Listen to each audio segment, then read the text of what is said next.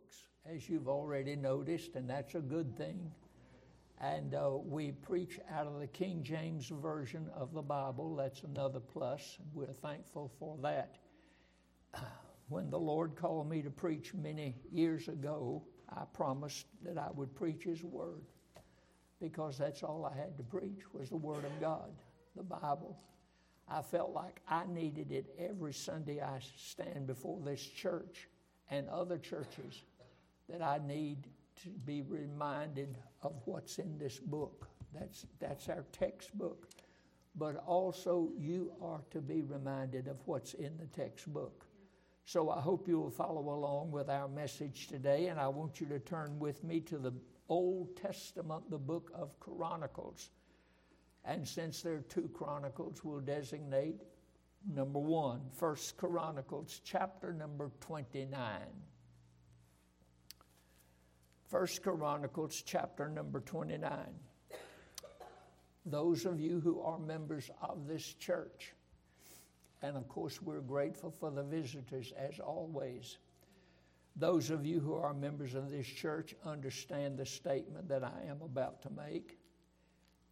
I have had perhaps one of the most difficult times for the last 6 months as pastor of this church, wanting to do so much and not able to do so much.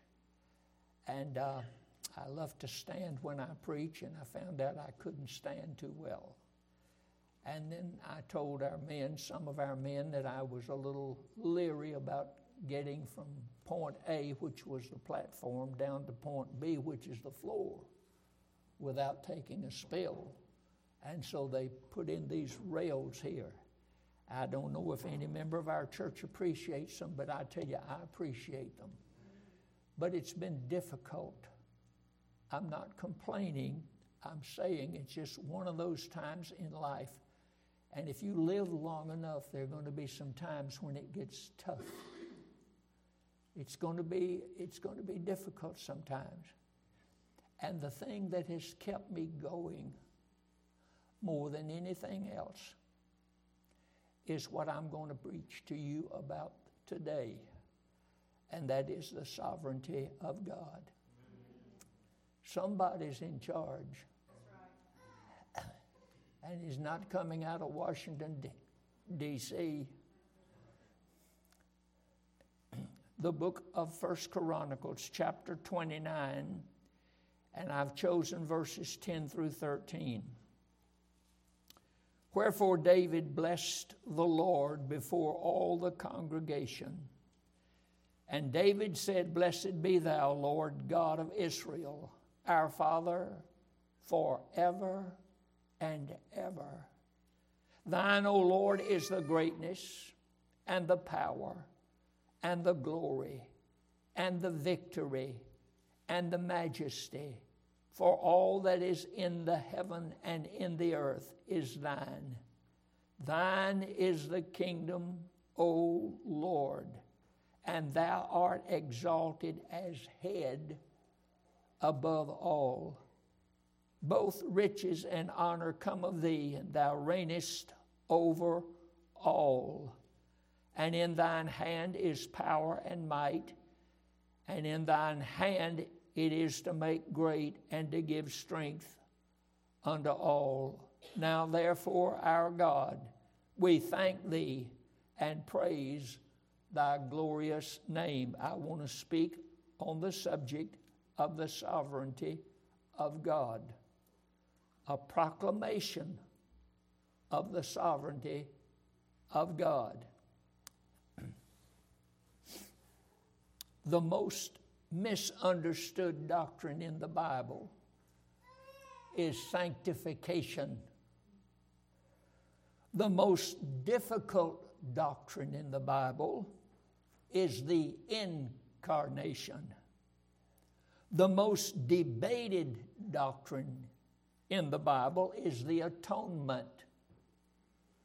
The most joyful doctrine is the Holy Spirit.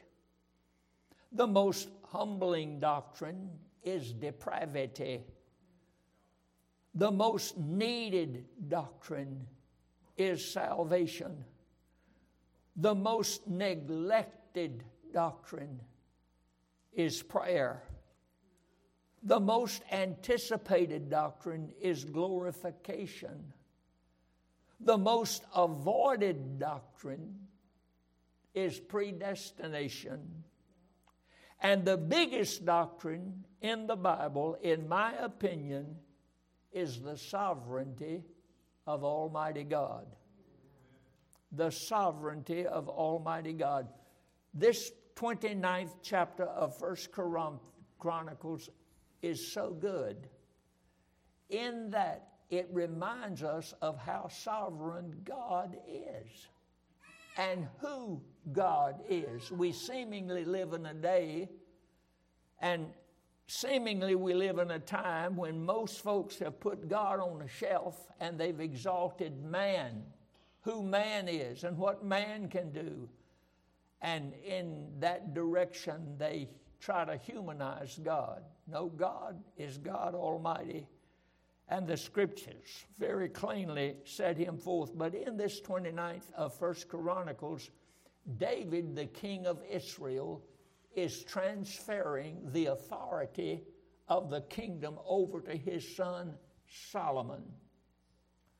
Now that was very important, because in that, one thing David wanted to do as long as he was king was to build the Lord a house, to build the Lord a temple.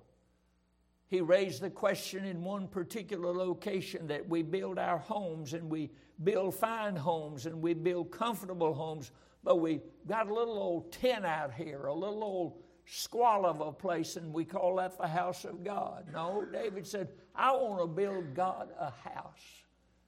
But in the midst of wanting to do that, God reminded David he would never let him build the house. He said, I want your son Solomon to build the house. And one day when you're dead, your son Solomon is going to be king over Israel. And that is borne out so clearly, not only in the 29th of 1 Chronicles, but in chapter number 28, it begins in that chapter by saying, David assembled all the princes of Israel, the princes of the tribes, the captains of the companies, no telling how many hundreds of thousands, gathered together for this announcement. And in verse 2, then David the king stood up on his feet and said, Hear me, my brethren, and my people. As for me, I had in my heart to build an house of rest for the ark of the covenant of the Lord and for the footstool of our God, and had made ready for the building. But God said unto me, Thou shalt not build an house for my name, because thou hast been a man of war, and hast shed blood. And in verse 5, all the sons of the Lord hath given me many sons. He hath chosen Solomon my son to sit upon the throne of Israel, of the kingdom of the Lord over Israel. And in that same 28th chapter, verse 9, and you, Solomon, my son, know that the God of thy father, and serve him with a perfect heart and with a willing mind, for the Lord searcheth all hearts and understandeth all the imaginations of the thoughts. If thou seek him, he will be found of thee, but if you forsake him, he will cast thee off forever. Take heed now, for the Lord hath chosen you to build an house for the sanctuary. Be strong and do it. Be strong and do it. And you pick up that thought in the 29th chapter when David begins to tell the people what he has invested in the cost of such a building that will be built for his glory, the honor and glory of the Lord. Furthermore, David the king said unto the congregation, Solomon my son, whom alone God hath chosen, is yet young and tender, and the work is great. For the palace is not for the man, but for the Lord God. And David said, you know what? I've been preparing with all of my might for this house of God. The material that we were going to put in it, the rooms we were going to put in it, and how much money it was going to cost. So what I wanted to do would be a leader in what we're going to give to meet the financial need of building a building like this. So in verse number 3 of chapter 29, David continues, because I've set my affection to the house of my God. I have of mine own proper good of gold and silver, which I've given to the house of my God over and above all that I have prepared for the holy house. Not only did David prepare financially for the furnishing of the house of the Lord, he also prepared for the building of the house of the Lord. And if you'll notice carefully in verses 3 through 5, David tells us what he personally invested in the house of God that Solomon would build. In verse 5, even 3,000 talents of gold, of the gold of Ophir, and 7,000 talents of refined silver, to overlay the walls of the houses wherewithal. The gold for things of gold, the silver for things that are silver, for all manner of work to be made by the hands of artificers. And who then is willing to consecrate his service this day unto the Lord? Not only is David giving out of his own pocket, he said, I want to know if Israel is behind me in this. Do we need to take a vote on it? How much are you willing to give to take care of the needs of the house of God? By the way, David's personal giving in verses 3 through 5, a talent of gold, just a talent of gold is $30,000. He's going to give 3,000 talents of gold, which amounts to $90 million in gold. And then he's, in addition to that, going to give a talent of silver, which was $2,000 a talent. And he's going to give 7,000 talents of silver. That would amount to $14 million more dollars. But then he mentions it to Israel and says, what are you willing to give? Did you know what? That's how this church was built. That's how this church was built. We started out over 40 years ago, and I said, I don't have a whole lot, and I'm not wealthy, and I'm not rich or anything like that, but I want to have a part in what we're going to do and what God's going to do in Grace Baptist Church of Tyler.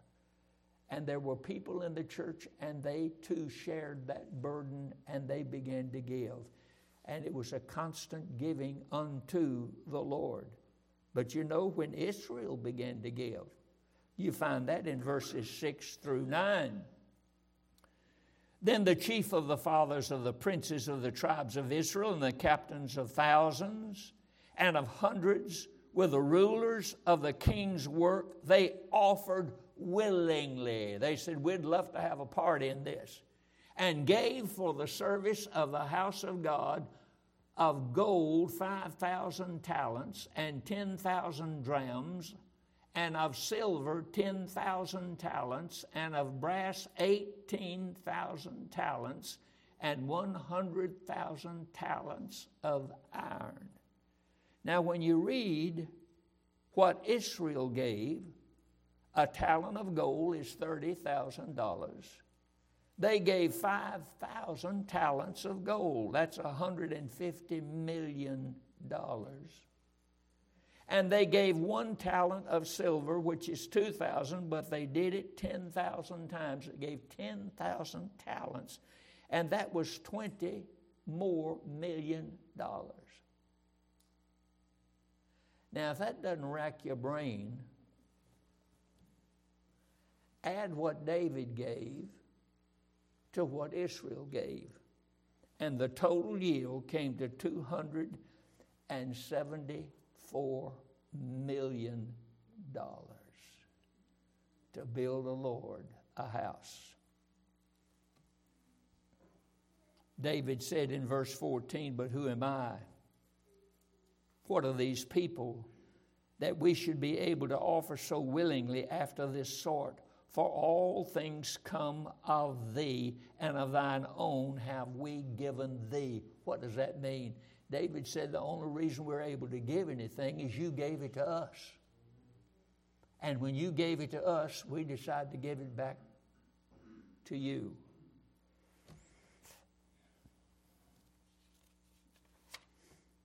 What does sovereignty mean? If we had a text, it would be verse 11. "Thine, O Lord, is the greatness and the power and the glory and the victory and the majesty, for all that is in the heaven and in the earth is thine. Thine is the kingdom, O Lord, and thou art exalted as head above all." What does sovereignty mean in relationship to God? We talk about the sovereignty. Well, I believe in the sovereignty of God. Most evangelicals claim to believe in God's sovereignty, but they really don't. They believe that God is the chairman, but he can be overthrown by the floor. They believe that God is president, but he needs Congress to endorse his actions. They believe that God is the prime minister, but he can do nothing without parliament. Sovereignty means that God is absolute monarch and ruler and does exactly what he pleases. Sovereignty means that God is supreme. He's above all. Sovereignty means that God is God. All else is dust.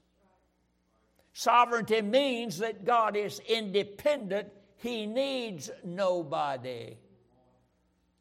Sovereignty means that God does not try to do anything. He just does it. Sovereignty means that God does not wish for something. If he wishes for something, he just creates it.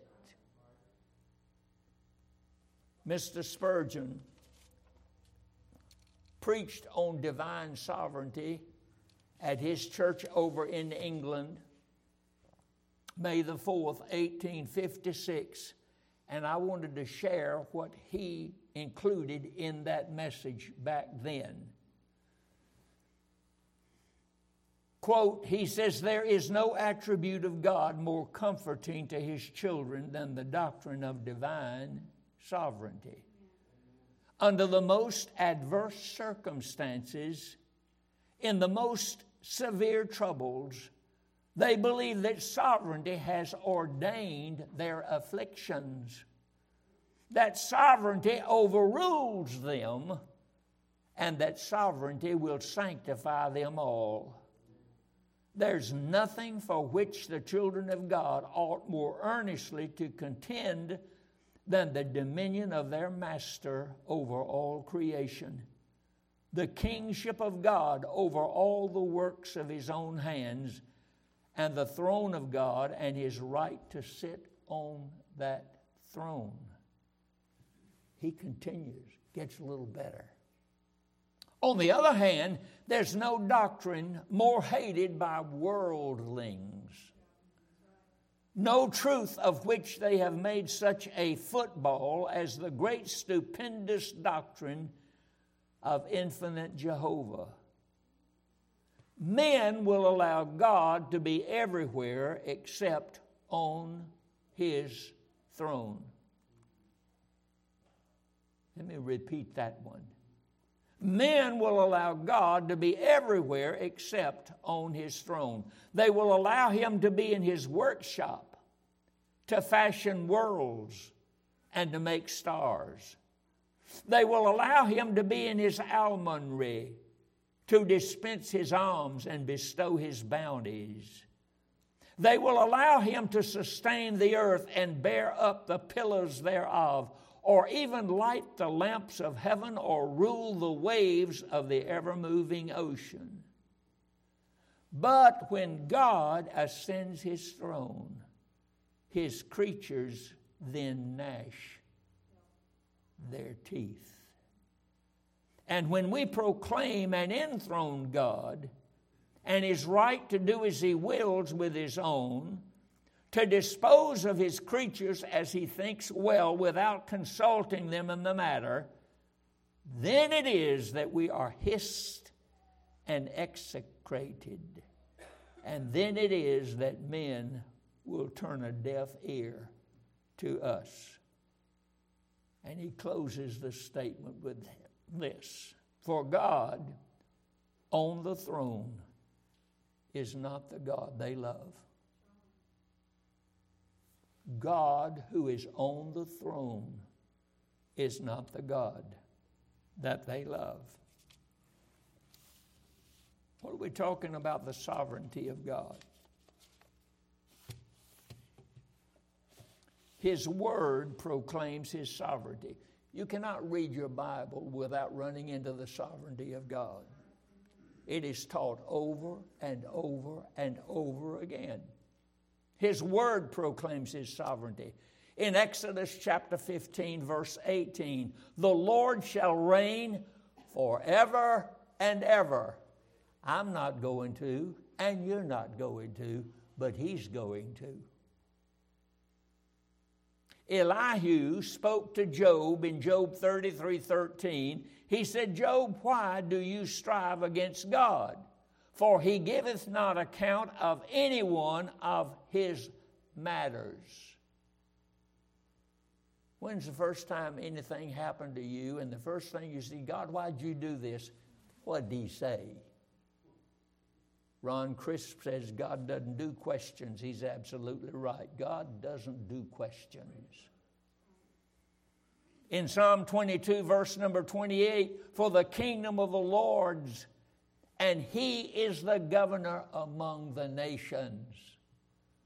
Well, that blows the Democrats and Republicans clear out of the matter.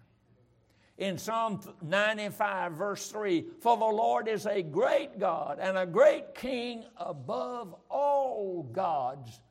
My dear friends, there's no telling how many thousands of gods there are that claim the attention and worship of people. In Psalm 22, number 28, and Psalm 103, verse 19, the Lord hath prepared his throne in the heavens, and his kingdom ruleth over all. Are you paying attention to this? Huh? What about my free will? I didn't find it. In Psalm 115, verse 3, our God is in the heavens, and he hath done whatsoever he hath pleased. Proverbs 16, verse 4, the Lord hath made all things for himself, yea, even the wicked for the day of evil. Well, you can chew that one all day, can't you? In Isaiah chapter 46, verses 10 and 11, remember the former things of old, for I am God and there's none else. I am God and there's none like me, declaring the end from the beginning and from ancient times, the things that are not yet done, saying, my counsel shall stand, and I will do all of my pleasure. In Daniel chapter 4, verse 35, all the inhabitants of the earth are reputed as nothing. Nobody. If you can tell me what is in President Joe Biden's head, I can tell you how little God is. Joe knows nothing. He was born knowing nothing. And everybody wants him to be the presidente. That means we don't know nothing. You're welcome. All the inhabitants of the earth are reputed as nothing. He doeth according to his will in the army of heaven and among the inhabitants of the earth, and none can stay his hand or say unto him, What doest thou? Not only does the Word of God set forth the sovereignty of God, but his names, plural, his names set forth the sovereignty of God. God has many names, and they all speak of his majesty. They speak of his character. They tell us who he is. One of the first names of God you run into is the Hebrew term Elohim. E-L-O-H-I-M. Elohim. In the beginning, God created the heaven and the earth. The word in the Hebrew Elohim means the God who creates, and the God who is the strong one. In the beginning, God created the heaven and the earth. We do not believe in theistic evolution in this church. We believe that God made it. God created it, and he created it out of nothing. In Psalm 135, verses 5 through 7. Psalm 135, verses 5 through 7. To him that by wisdom made the heavens. Pardon me, that's number 6. Psalm 135, 5 through 7. For I know that the Lord is great, and that our Lord is above all gods. Whatsoever the Lord pleased, that did he in heaven and in earth, in the seas, and in all deep places. He causeth, well, this is good. He causeth the vapors, V-A-P-O-U-R-S in the King James. He causeth the vapors to ascend from the ends of the earth. He maketh lightnings for the rain, and he bringeth the wind out of his treasuries. Did it ever dawn on you where all this wind's been coming from lately? Out of the treasuries.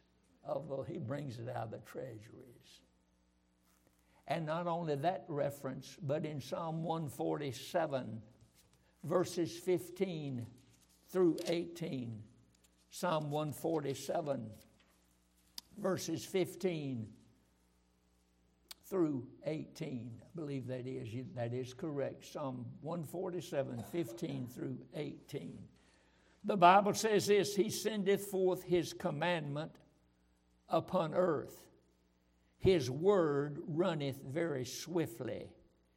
That means the angels have to put it in high gear. When God sends them to do something, they don't dilly-dally around, and they don't take time for a coffee break.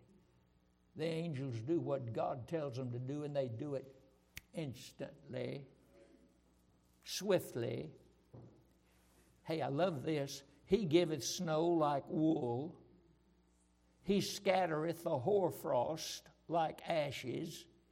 He casteth forth his ice like morsels.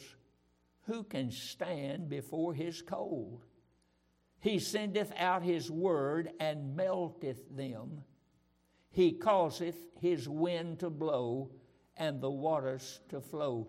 He even manufactures evaporation. We're talking about the God of the Bible. We're talking about the God of this book.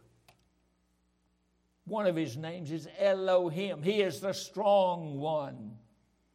And not only that, but there's a reference that calls him in Genesis 17, verse number 1. He's El Shaddai. That's S-H-A-D-D-A-I, El Shaddai, meaning the Almighty God, the God who blesses. And then his name is also Adonai, A-D-O-N-A-I, Adonai, Lord. He's the God who owns and the God that governs. In Genesis 15, verse 2, he's called Adonai, Jehovah, he's called the Lord God. And then his last name, most revered name, non-communicative name is Jehovah. Jehovah, the self-existent one. Psalm 83, verse 18. I have no idea the depth of this. I can only read it for your hearing. But in Psalm 83, 18, God lives out of himself. He lives off of himself. Most of us are here today because at some point in time in our life, we lived off somebody else. We lived off the old man and the old lady. Or we lived off friends. Or we lived off this. Or we lived off that. God never lives off of anybody else but himself. He lives off of himself. He's a sovereign God. That verse in Psalm 83:18 says that men may know that thou, whose name alone is Jehovah, art the most high above all the earth. So his names proclaim his sovereignty. And then number 3, his attributes proclaim his sovereignty. God is a God of many virtues. He is a God of many attributes. Perhaps the 3 most famous attributes in most churches that hear anything about a subject like this would be omnipresence, omniscience, and omnipotence. God is omnipresent. That means he's everywhere. And he's everywhere at the same time. Ever tried that? Well, we got people driving cars tried every day out here on Old Jacksonville Highway. They haven't quite learned to cut it yet. Omnipresence. In Psalm 139, and this is where we find a very precious passage of Scripture. In Psalm number 139, he speaks of God's omnipresence. That is correct. Omnipresence. Beginning with verse number 10, whither shall I go from thy spirit? David is speaking now. He said, how can I get away from the Lord? Whither shall I flee from thy presence? If I ascend up into heaven, thou art there. If I make my bed in hell, behold, thou art there.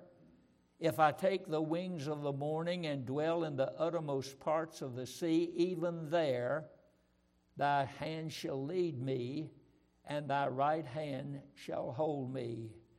I am here, I am there, I am everywhere. That's God.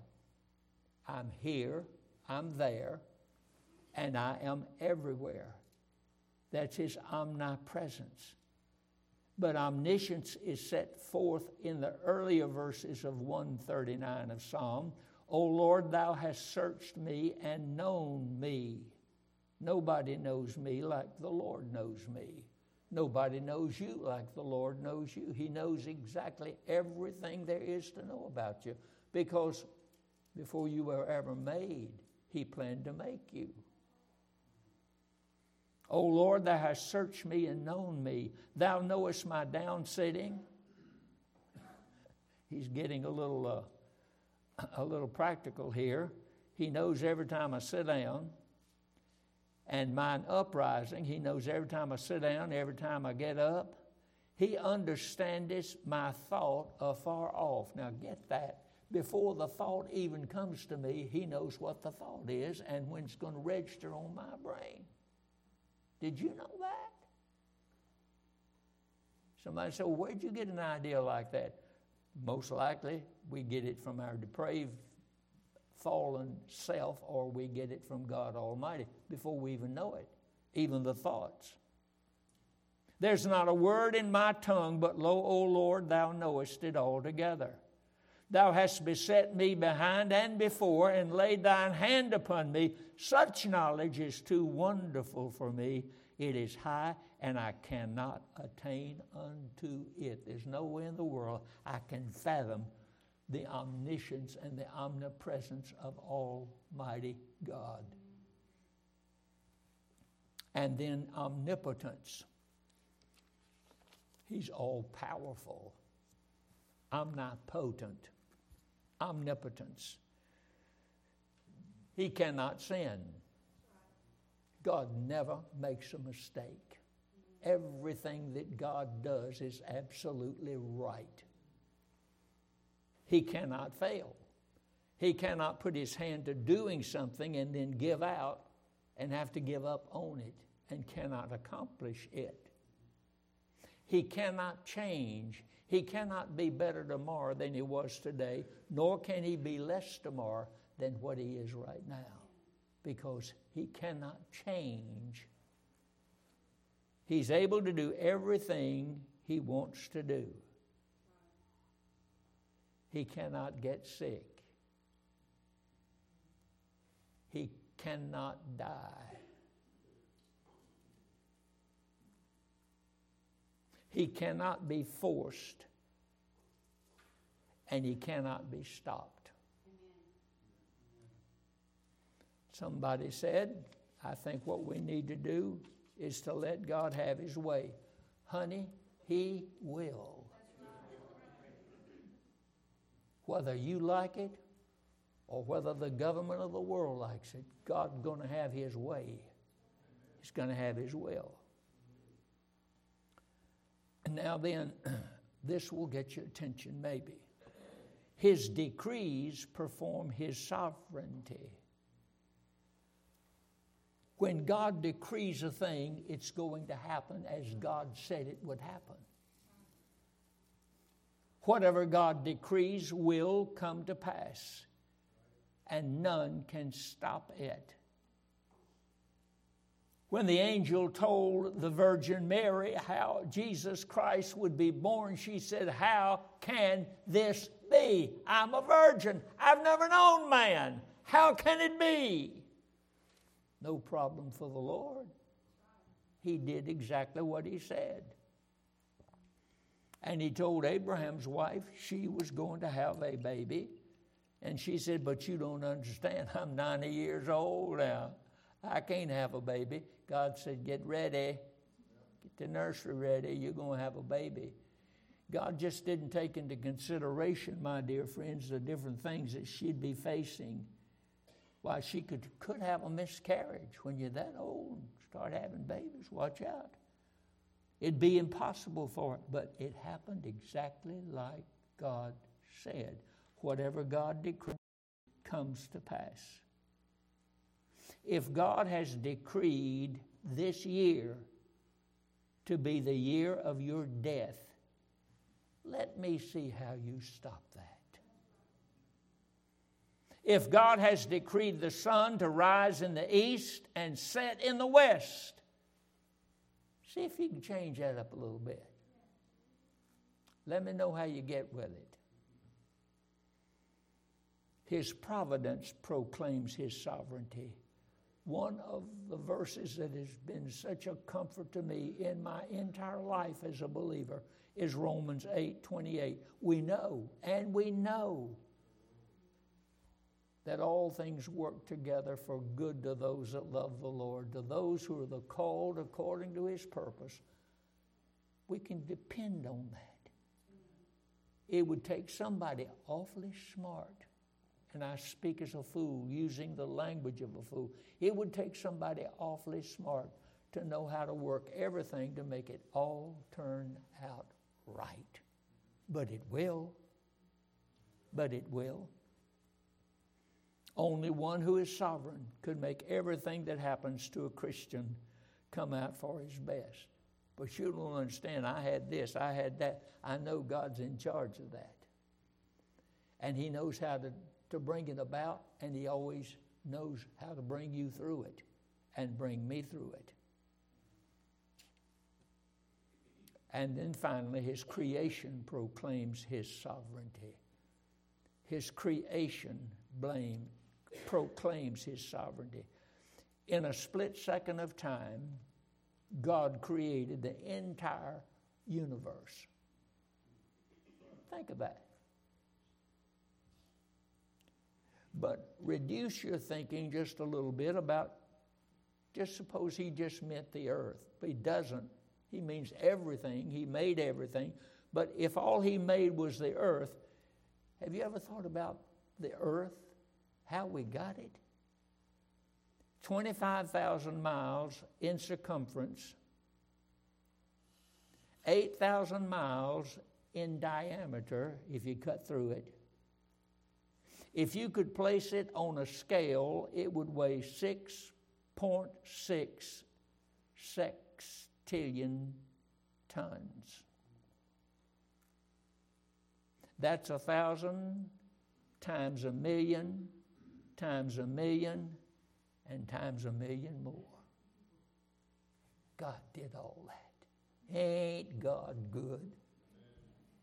He knows what he's doing. We serve a mighty big God. And I'm here to tell you today, he's proclaimed in the Bible as being the Lord God. He is, and there's no competition or anything that God cannot do. He does what he wants to do. Well, why does he want to do so and so? Because it pleased him to do it. He's God. I hope you can be with us next Sunday. We will approach it from a little bit more personal application of the sovereignty of God in salvation. How are we saved? Is it our doing or is it God's doing? Is it what we let God do, or does God just does what he wants to do? He's sovereign. I hope you'll be with us for that service. Let's bow our hearts and our eyes and our heads before the Lord. Father in heaven, we gladly bow our knee to the Lordship of Jesus Christ, and we believe